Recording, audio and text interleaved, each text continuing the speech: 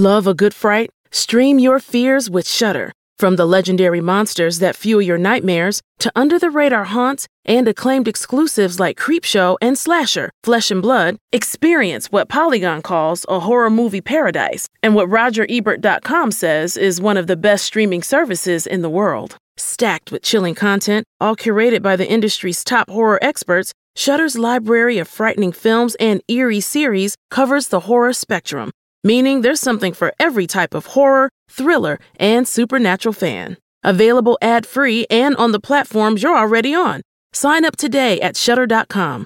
Shudder, so good it's scary. There's a reason podcasts are popping up everywhere. Podcasts can make you money. And Spreaker is the easiest way to start a podcast. You could literally record your first episode today. Spreaker has all the tools you need to record, edit, publish, and monetize your podcast all in one place. And it's free. So tell your story and make money while doing it. Start your podcast for free now at Spreaker.com/make money. That's SPREAKER.com/make money. From the iHeart Podcast Network. There's a reason podcasts are popping up everywhere. Podcasts can make you money.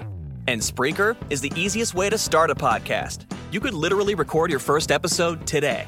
Spreaker has all the tools you need to record, edit, publish, and monetize your podcast all in one place. And it's free. So tell your story and make money while doing it. Start your podcast for free now at Spreaker.com/make money. That's SPREAKER.com/make money. From the iHeart Podcast Network. Hey, good morning, Catherine. Good morning. I did not sleep last night. I slept for about an hour and then I woke up and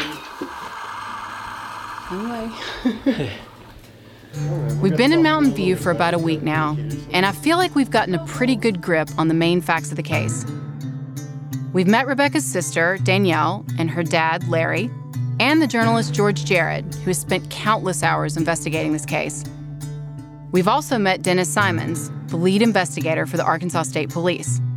Since he won't share the case file with us, we're on our own to piece together exactly what happened and to embed ourselves in the community to gain people's trust.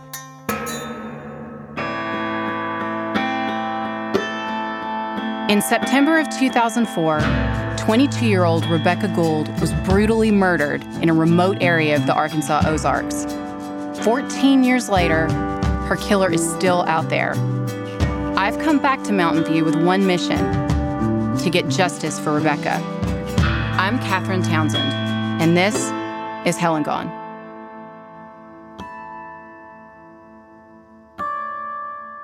It's been a week, and it seems like everyone in town has heard of the case and knows exactly why we're here. Even the guy who comes in to fix the hot water heater. Alicia went to Mountain View. I'm not sure if Rebecca went to Melbourne or if she went to Mountain View. I'm not sure. They worked together. It's one of the Sonics. I don't remember, one in Melbourne or one in Mountain View or something in there. So he tells us that his daughter Alicia went to school with Rebecca. He also tells us that his catfish pond has been connected to 3 different murders. Yeah, they told the police officers that there was a body in my pond, so that they come out and drained it. Well, we drained it, but didn't find anything. So. Why do you think the psychic focused on your pond? I've got no idea. There's a lot of ponds around there, so I got no idea. Is it visible from the road? No, it's off the road quite a ways. That's pretty weird. And what's happened to the pond now? Well, right now it's all covered up. I had a dozer come out and cover it up. So no other psychics can bug you? Yeah, it's been twice. One was another killing, but they stabbed a boy. But they found the knife in the pond when they drained it that time. This is what I mean when I say Mountain View is a place where bad things can happen. For the record, that's one small catfish pond connected to 3 different murders. That's a stranger there? Yeah, okay. I'm Catherine. Okay, I guess I've ever met you. Thank you, guys. How about you? Have a good one. Later. Good luck. Thank you. It's eerie, like how everyone in town seems to have some connection with this case. You know, either they knew one of the potential suspects, they knew someone who was involved, they knew the victim, their family, a member of their family knew the victim. It's not even like 6 degrees of separation, it's like 1 degree of separation. Do you know what I mean? Alicia went to school with Rebecca, and she knows several of the other people that have been brought up in connection with this case. Hi, Alicia. Yeah. Hey, this is Taylor. Sorry I just missed your call. That's okay. I figured you were busy. I'm sorry I was tied up. I had to do an in-service for my staff today. Alicia works as a registered nurse in the area. Well, my ex-husband, he owned the Sonic in Melbourne, and that's where she worked. He also had the Sonic in Mountain View. And she worked there some, but not at, around the time that she went missing. That was when she was working at Melbourne Sonic.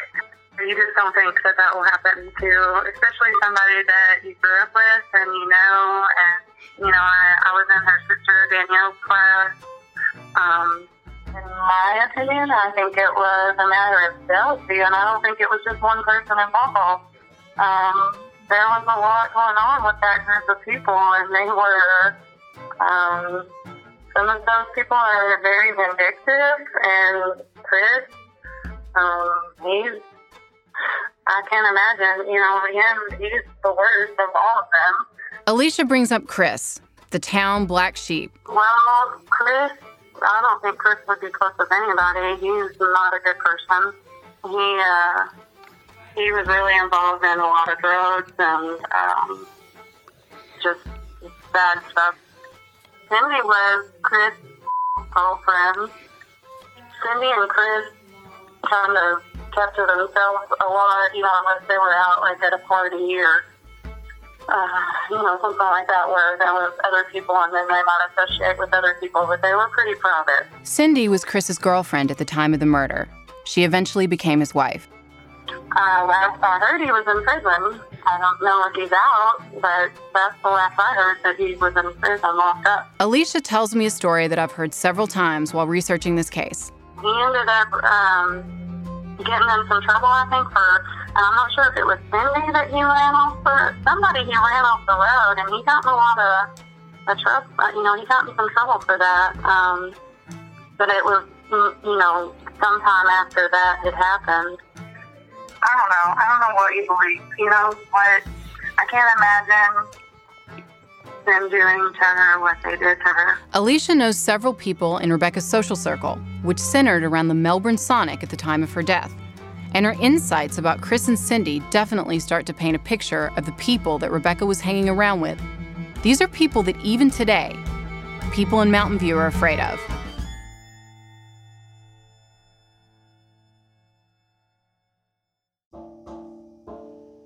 It's become clear that we have to get more information on Chris. So we head into town to the offices of the Stone County Leader, one of the small town papers that reported on Rebecca's death. Really fast. Our bound copies are filed by the year. Okay. And 2004 is the big ones over there before we started splitting them into two. Here we go. This is super helpful because it's been hard to find, not everything's online. There's no telling what's there. That case was kind of strange. She was found in our county, so. Right. Well, where was she? It was like within a stone's throw, or right. It's just right there. And there's also a lot of connections because her sister went to high school here. Rebecca's murder straddled 2 counties and affected people all over the state. She hung out and had friends in Mountain View, which is in Stone County. She also hung out in Melbourne and at Casey's house. Both of those are in Izard County. And Rebecca's body was also found in Izard County.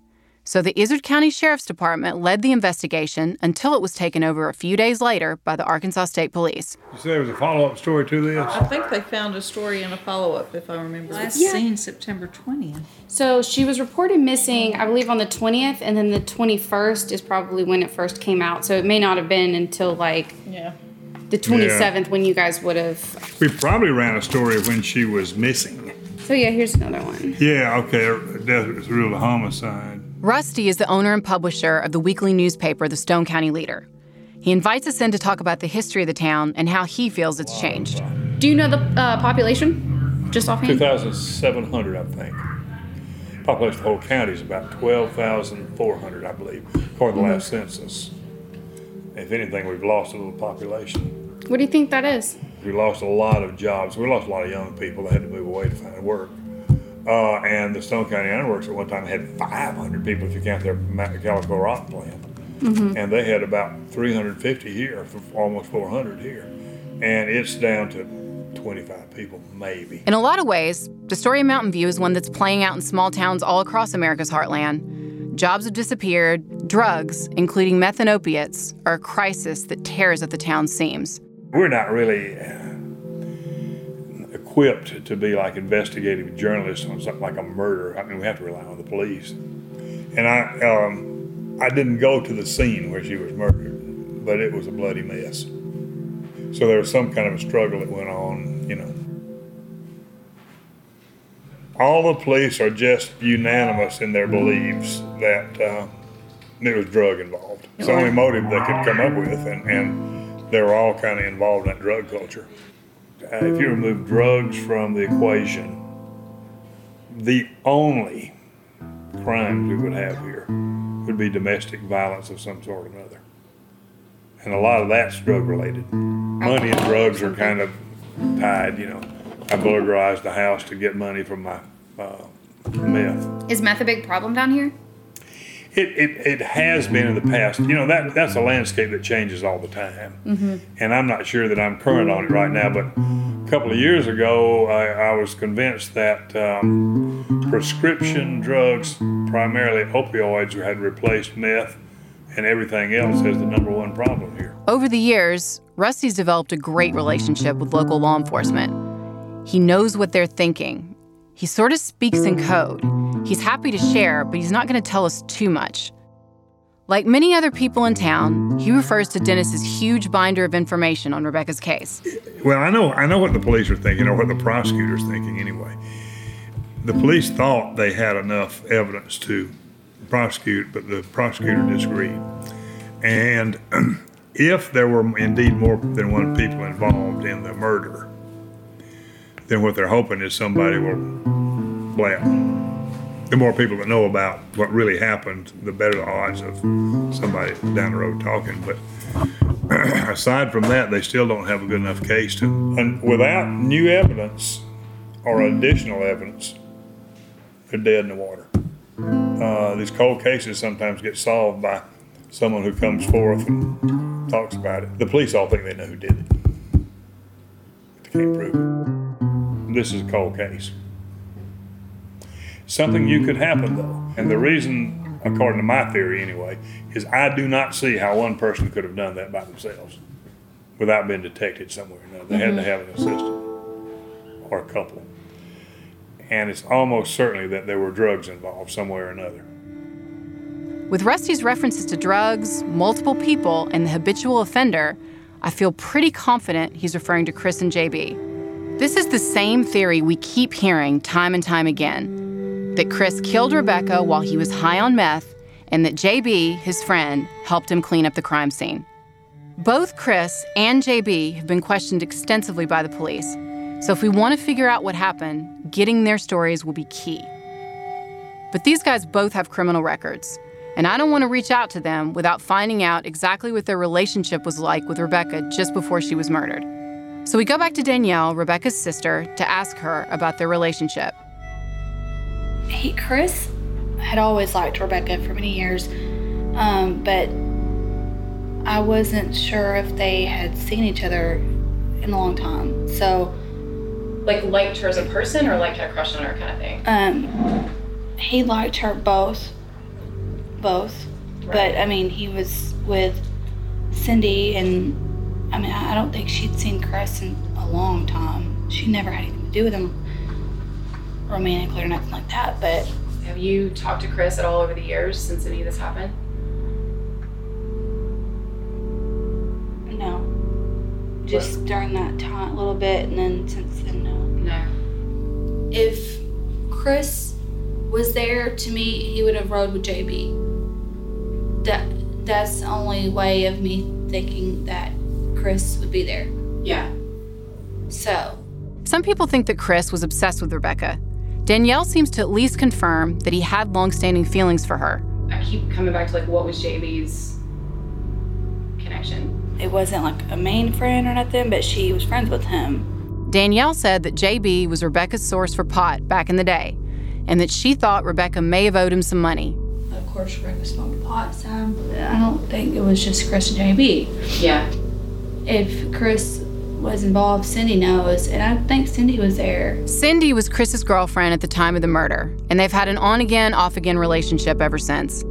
I'm hoping this will end up working to our advantage, and that maybe she can give us some new information on Chris. Like, I can't imagine, Cindy would have that much loyalty to Chris now. Yeah, they got married after that. They're divorced, I think, now, but they had a few kids, I believe. And if she thinks that, she could go away, then this might be a good moment for her to turn on him. I mean, I'll be honest, I'm scared of these people. Yeah, that's why I don't mention so much, because I'm being recorded, because I'm, scared.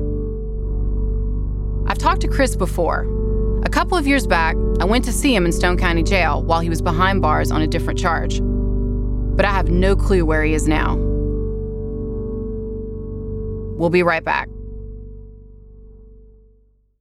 Love a good fright? Start streaming and screaming with Shudder. From the legendary monsters that fuel your nightmares to under-the-radar haunts and critically acclaimed exclusives, discover what Polygon calls a horror movie paradise and what RogerEbert.com says is one of the best streaming services in the world. Stacked with chilling content, all curated by the industry's top horror experts, Shudder's library of frightening films and eerie series cover the entire horror spectrum, meaning there's something for every type of fan.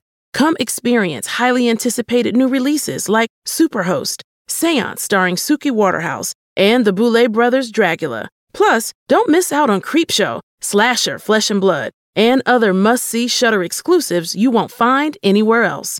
Available ad-free and on the platforms you're already on. Sign up today at Shudder.com. Shudder, so good it's scary.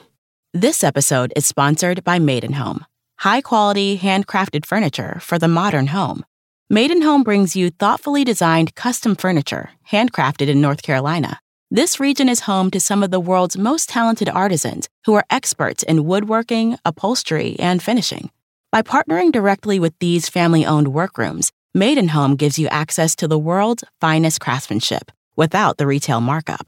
From sofas and sectionals to tables and beds, you'll find beautiful heirloom-quality pieces that will last for years. And with over 60 fabrics and leathers and a variety of wood finishes to choose from, you can create a piece custom to your design style. Enjoy complimentary white glove delivery on all orders, a lifetime warranty, and easy returns within 30 days. To browse the latest collection and order free swatches, visit madeandhome.com. That's MAIDENHOME.com to start building your custom piece today. Good afternoon. Would you like to try a free sample of our double fudge brownie? Oh, sure. That's very good. I'll just take one more, just to be sure. Yep, still very good. Some things never change, like never being able to take just one free sample. And Geico saving folks lots of money on their car insurance. Is that macadamia nut I taste? Let me take one more. Sir? Yeah, I thought so. 15 minutes could save you 15% or more. So I was just calling all the auto parts stores in Mountain View. That's Sandy. She's part of our research team. She's helping us to track down possible leads and locations where Chris and JB might be working. I got close to the end of the list, and everybody was just like, nobody here works here with that name. I was just asking, hey, do JB or Chris, are JB and Chris working today? And then I got to this guy, and I said, are JB and Chris in today? And he said no. And I was like, do you know when they'll be in? And he said, hopefully tomorrow morning. I was like, you think both of them will be in tomorrow? And he said, yeah, hopefully. So it sounded like that they work there to me. Yeah. Well, probably JB. I mean, there could be another Chris, I guess. Yeah, I don't know. That's what I was thinking. Like, Chris is such a common name. Yeah. And I found a couple possible addresses for Chris. I just don't know how reliable they are. And I also found one number linked with his name, but I highly doubt that's his number. Cool. Thank you for that info. Purple Road, of course it's Purple Road. That's like the one bad neighborhood. We could go there in the morning. Somebody could go there in the morning and just bullshit a little bit, ask about a tire prices or something, just to make sure it's the right Chris. Yeah, because if we can see that that's Chris and JB. Right. Because it could be another Chris. Since I did meet Chris in person a couple of years ago, I don't want to tip either of them off that I'm looking for them. So one of our producers drives through town and goes in pretending to have a flat tire.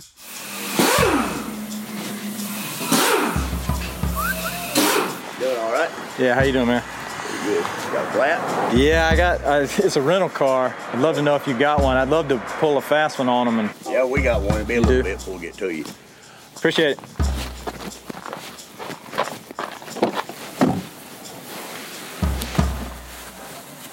Well, You see him? he's not inside. All right, well, this is a bust. Oh, well, yeah, I got a little spook walking in there, though. Yeah, I tried to look in and like I saw some other dude with long hair. Yeah. Not him. All right. I mean, it's not to say he doesn't work there, but he wasn't there. Yeah, neither of them. When we first pulled up, there was a young guy that from behind looked just like him, and I was like, oh shit. Oh my God. But it wasn't. Maybe it was his son, who knows? So it was neither of them then. No, the old guy that owns the place is Charlie. He's got like long white hair. Well, we'll find him. You know, you got to try stuff. They did good though. Yeah, I mean, it's good to have that checked off our list. Yeah, whatever. It's also like it gets people comfortable with doing, you know, the more surveillance you do, like the easier it gets. I talked to someone else who knows Rebecca, my sister's friend Jesse. He told me that he saw Rebecca just a few days before her murder. Jesse, I don't know if he's in with Chris, but I know that so I know he was really good friends with Rebecca. Also, I think he might have seen her like as recently as Friday, like that weekend. Oh, that Friday. Yeah. He'll probably have a better idea because he's lived here forever. So he'll probably have a better idea of like who works where. And I'm gonna see if I can find him on Facebook. Yeah. But that's what I'm just saying is like anyone who who has possibly maybe seen Chris, just to ask to try to put eyes on. So like if Jesse, which is great because since he's been here and he lives here, he may have been like, oh yeah, Chris does work at CNA Tire. I went there the other day to get a tire and I saw him. Hey, how you doing, man? Good. Are you Jesse? Yeah. Yeah, me and Rebecca went in the same class together in school and we was pretty good friends. Yeah. Whenever I was last hanging out with her, which was right before she got murdered, she was staying over there she was actually working a little bit at Sonic at Melbourne. Mm-hmm. And she was just starting she was going to go to school, her and her sister Danielle back in Fayetteville, I'm pretty sure. Y'all had to bear with me, it's been years ago. They found her phone or whatever, and my number was on there 48 hours from when she, had come up missing. So they called me, and her car was broken down over there at her house, at his house. And she got up with me because my cousin and stuff owns a salvage yard out about 15 miles west of Mountain View. And I was trying to get her an alternator rigged up, and I told her that he didn't have one at that time, closing time. And she said, well, she'd found one from another friend, which I think that's how Chris became involved. He supposedly took an alternator over there. If Rebecca needed someone to fix her car, could that explain why Chris and JB could be at Casey's house that morning? Well, see, this guy named JB, B, and Chris supposedly went over there to work on her car. And that's the last I heard from her. So the only thing I can maybe think of course, this is just a scenario I've made up in my head, is maybe they went over there and probably induced that they was going to work on her car, and whatever happened then. It was just probably them being all drugged out and thinking one thing when it really wasn't, and they may went over there and fixed her car and expected payment in that way. You can't tell, you know what I mean? Because these dudes, they're not like us sitting here talking. They're way different. Jesse's version of events matches what I've heard before. And I have to take it seriously because he knows Chris maybe better than anyone I've talked to so far. Yeah, he's been in trouble his whole life. First time I ever met him, I was about 15, and I'm 35 now, so about 20 years ago. Didn't he adopt him? Yeah. Nick, Daniel's ex, his dad's name's Tim, and Chris lived with him. Nick is Danielle's ex-husband and the father to her 2 girls. Nick said he and Chris were best friends and even brothers. Literally. Nick's dad legally adopted Chris. But when Rebecca was murdered, Nick felt Chris was involved or knew more than he was saying, and they had a major falling out. They haven't spoken since. Finding him might be the... Yeah, exactly. Yeah, and you probably ain't gonna get to talk to him. Yeah. I mean, he probably ain't gonna be cooperative. Like yeah. You know what I mean? Most of the time when people are guilty, they shy away from stuff like that because they're afraid they might say something that'll entrap them. His ex-girlfriend, she might know where to find him. And she works right down here at Anglers. Thank you so much. It's good to meet you. Thank you so No problem. It's good to meet you. Good luck. I hope y'all catch the SOB. Yeah, Me too. Finding JB isn't proving to be any easier. But since I've been connecting with what seems like half the town on social media, I find him on Facebook and send him a message. I decide to be direct. I tell him I'm investigating Rebecca's murder. I let him know that I think the cops have him in the frame, but I think they have it wrong. I need your help, I write. It's the truth. Later on, my phone rings. It's JB. Like I said, I didn't see Rebecca much those days, and I figured she had turned up, hanging out with somebody or something, and then it turned out that, they found her like several days later. Were you hanging out with Chris during that weekend, or like I'm just trying to figure out how they got you guys involved in this, or said you were involved. No. When I go to cabin, I don't think nobody from Mountain View goes with me. Well, because we had sort of heard that were you looking for him the next week or a few days later? Chris went around telling everybody that I've done that. I said, I don't do stupid shit. That's not what I do. If Chris could open his name about and said that I did that or said I had anything to do with that again, I was going to fuck him up. But they believe that Chris is too stupid to do it and get away with it. They believe he did it, and he called me to help cover it up. And I was not. I would have no, that's not me. I don't do shit like that. Rebecca was my friend. We might not hang out every day and stuff, but she is my friend. If I ever found out who done something like that, I'd turn them in after I got done. I ask him if we can meet in person. He agrees, and I start driving toward Bald Knob to his house. It occurs to me that meeting someone who the police think could be involved in the murder in an area with no cell reception may not be the smartest move I've ever made as an investigator. So I make a judgment call. When he opens the door, he's friendly and open, and I'm immediately at ease. Now, at that time, though, I got into selling the meth and stuff and the ice. I've never cooked dope in my life. I bought it from other people and I resold it. That's what I was good at. But JB now works on oil pipelines and has cleaned up his act. However, he's pretty open about his days as a drug dealer. So I hadn't seen Rebecca or talked to her in, I don't know, it'd been a long time. And then she just showed up at my house that week before and asked for a sack of weed. And I didn't keep it at my house, so I told her, I don't have it. She knew I did, and I always kept it like hidden in a ditch or something, Yeah. But I actually had it stashed in a cooler out in the woods somewhere. And so I told her she had to ride with me out there, to get it and stuff. And I was walking out toward my vehicle, and I seen some movement in her car, and I'm like, "You got somebody with you?" And she's like, "Yeah." And told me, it was her boyfriend, that dude from Melbourne and stuff. He means Casey. Like, well, he can't sit here in my driveway in his car, he's going to have to ride with us. And she's like, okay, and so he rode with us. I don't think he ever said a word. He just sat in the back seat, kept his mouth shut. We went out there, got the weed, come back, and they got in her vehicle, left, and she come back the next week. She's coming from wherever she's living at the time, going to Melbourne to his place. And paid me my money. It was like, I don't know, $15, $20, $25, something like that. I've heard these rumors of Rebecca's drug debt, but $15 or $20 hardly qualifies as a debt worthy of murdering your friend. She said she was going to either drop some movies off or rent some movies, and then she's headed to Melbourne. And that was, do you remember if that was that weekend that she, like the weekend before she was murdered? The day before. I would think it would have been on like a Thursday or Friday because like the next day I went to Cabot for the weekend. Right. Cabot is a town on the outskirts of Little Rock. It's about an hour and a half away. So I'm thinking, I would have went down there to the party and stuff like that. It probably was a Friday night when I went down there. When I was in Cabot, I was actually going down Highway 5 and we were going up the big hill there at Greystone. And I got a call from my wife, my girlfriend at the time, and she said, I want to know if I'd heard anything about Rebecca. And I was like, no. And she's like, well, she's missing and everybody's looking for her. If you hear anything, you need to let somebody know. I said, well, tell them that I seen her, the other day when she come down, that she's supposed to be heading to Melbourne. That's the last that I'd heard anything from her.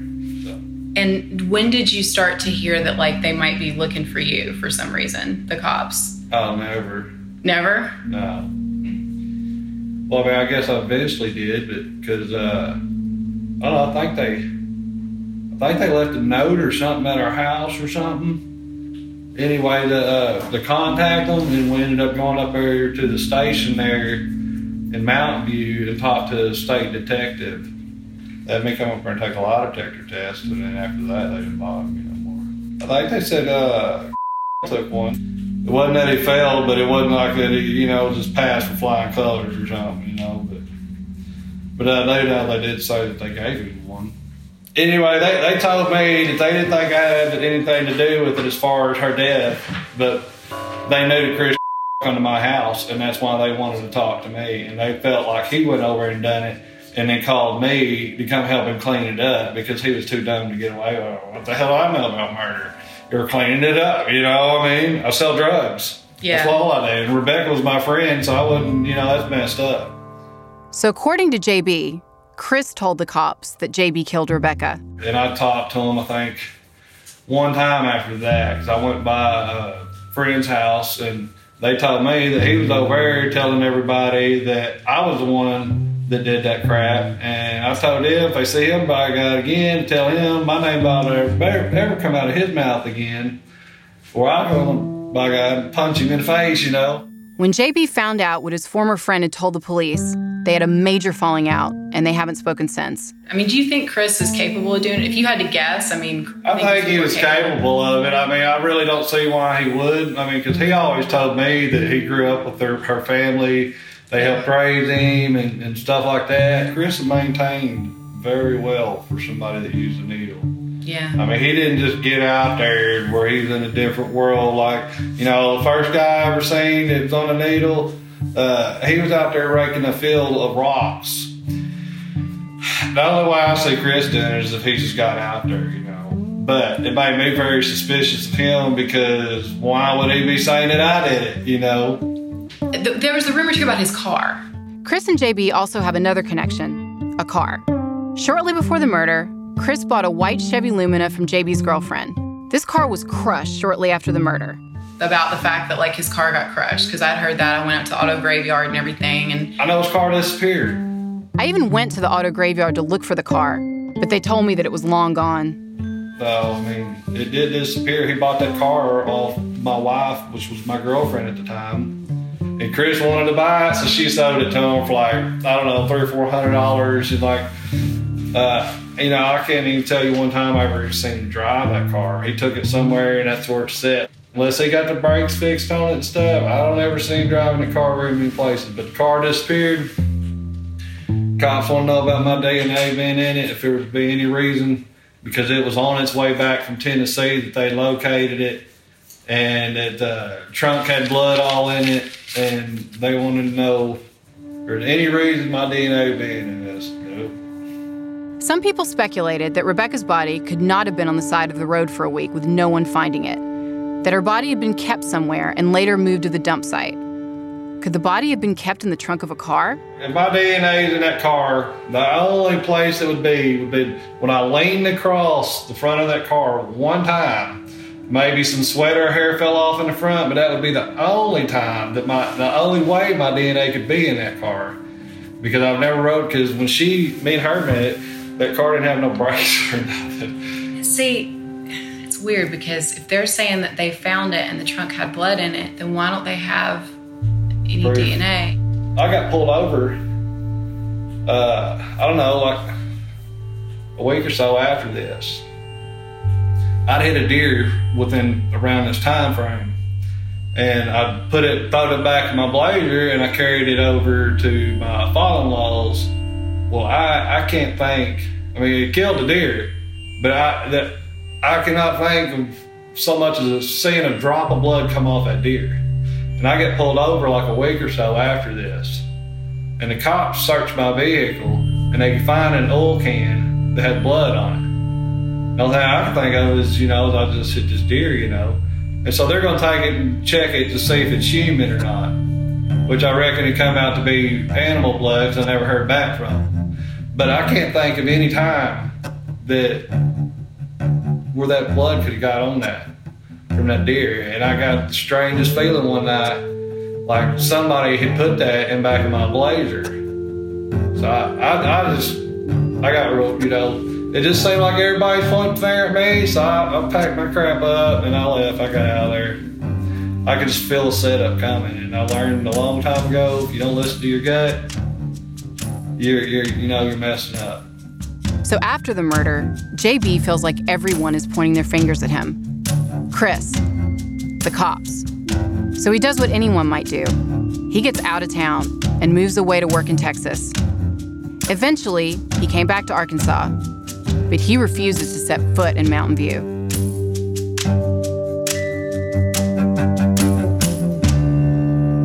We'll be right back.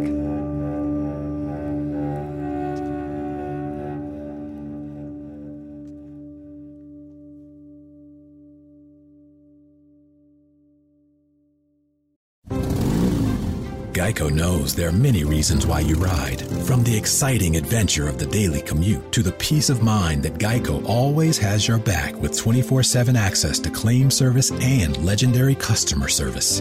But Pamela Mund had one reason in particular. My skin is extremely averse to most fabrics, except for the soft, buttery feeling of leather. Thankfully, I found my clan of leather lovers in the biking community. It's been life-changing. Geico Motorcycle. 15 minutes could save you 15% or more. To show you how easy it is to file a claim with Geico, we hired a soap opera star. Gracious me, my car has storm damage and I've had to file a claim. Could it possibly get worse? Will my claims team leave me for someone else? Someone less intense?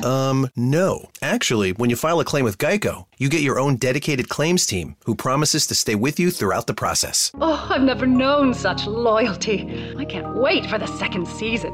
Geico. Great service without all the drama. 15 minutes could save you 15% or more. Is that Shakespeare? Nope, it's Geico. Yeah, that's Shakespeare from one of his unpublished works. Oh, it be not for awakening. Nay, giveth thou the berries. For 15 minutes could save you 15% or more. No, it's from Geico, because they help save people money. Well, I hate to break it to you, but Geico got it from Shakespeare. Geico. 15 minutes could save you 15% or more.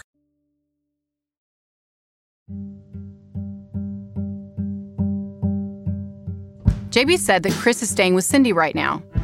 We need to see if we can confirm an address for her, to see if maybe there are extra cars that could be Chris's. I don't know where Cindy's house is, but she's not hard to find. She's a waitress at Angler's, the town's only watering hole. Both Stone and Izard counties are dry counties. The only place where you can buy a drink is an Angler's restaurant on the White River. They have specials like fried pickles and catfish and alligator on the menu nightly. And the owner kept 2 trout named Bud and Weiser in a temperature-controlled tank in the front. You have to walk through the gas station to get to the restaurant. It's kind of hard to explain. So I know where Cindy works, but it's not like I can just go up and ask her if she murdered someone while I'm ordering an appetizer. So it looks like it's time for a stakeout. That night, Chad, Taylor, and James head to see if they can find out where she lives. We'll go have dinner at Angler's, and then we'll see if Cindy's working, and if she is, then 8:11 right now. The good thing is I think she was the only waitress wearing a black shirt. I think I may have put down at least a suspected address for her. Oh, really? There's some people coming out, looks like dudes. But it looks like everyone's a lot of people leaving. Okay. Yeah. Could we go further that way? That would be helpful. Oh, just park as far down as we can, close to that white van. Yeah. This is a much better van. Oh yeah, because we can see in the back window now. Yep, I just saw her walk by the cook. Yep. You're the eyes. I'm the getaway car. Yeah, I think we stay back. I mean, at the very least, we find out what car she drives. Go by it tomorrow, get the plate, run it. Maybe there's an address. It's a whopping 8:47.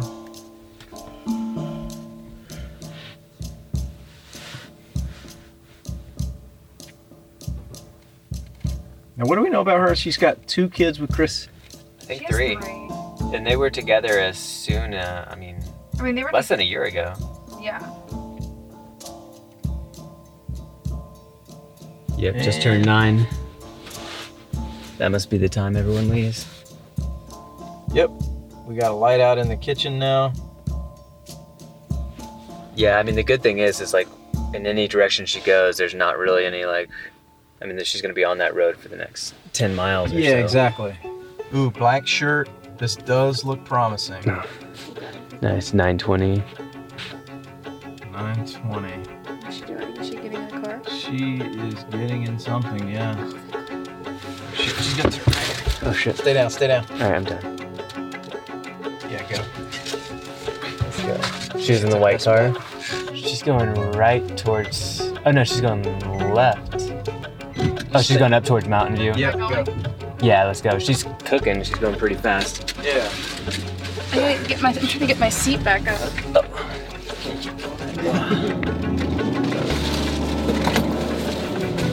Good. Yeah, we gotta catch up.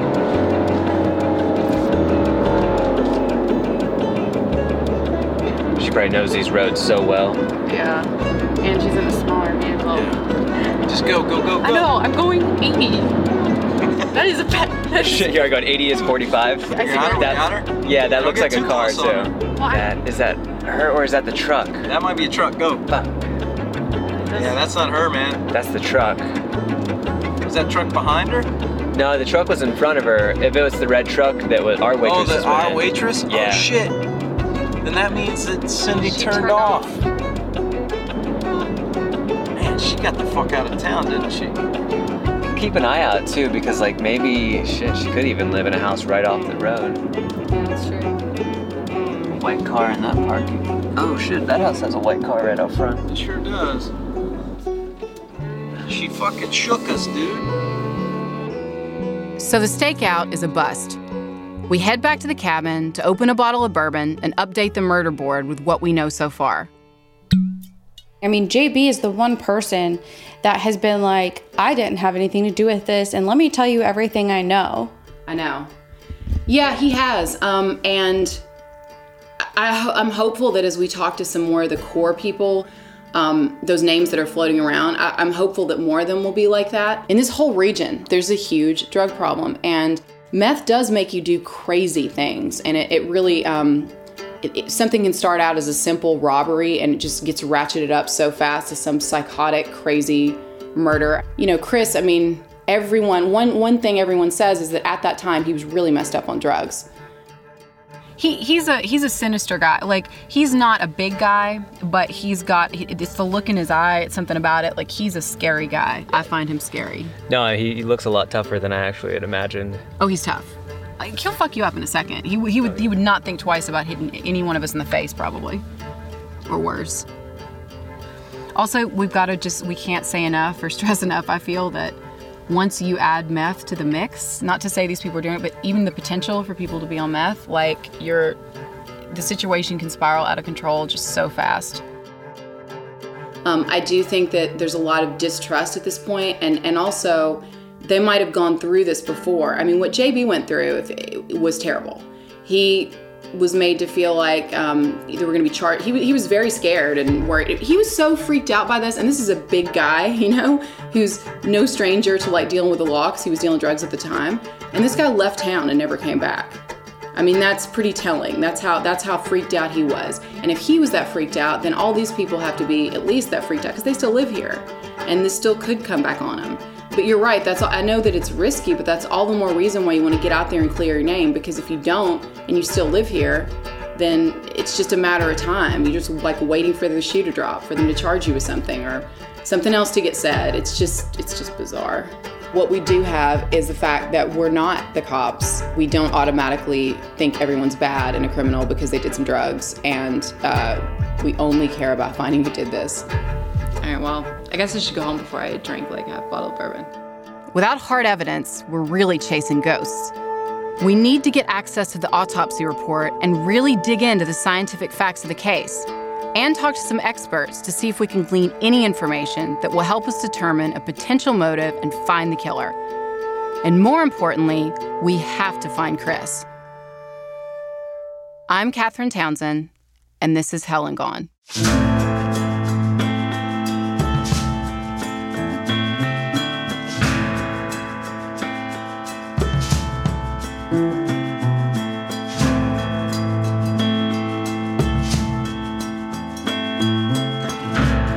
Hell and Gone is a joint production between How Stuff Works and School of Humans.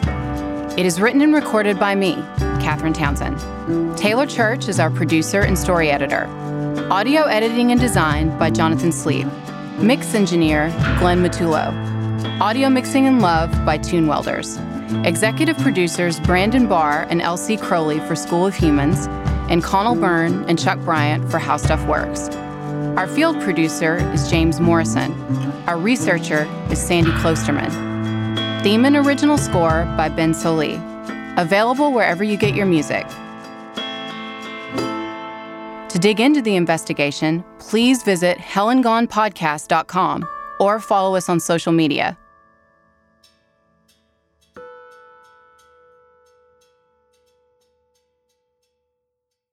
Support for this podcast is from Williams. We make clean energy happen. Williams is the first North American midstream company to establish a climate commitment and an immediate approach to a sustainable future. We've released our 2020 sustainability report to track progress on our ESG goals, which includes a near-term emissions reduction target of 56% by 2030. We're leveraging our natural gas-focused strategy to fight climate change today and build a clean energy economy tomorrow. Our infrastructure and commitment are transforming the future of energy. Learn more at williams.com. The Real Time Crime Podcast is for true fans of true crime.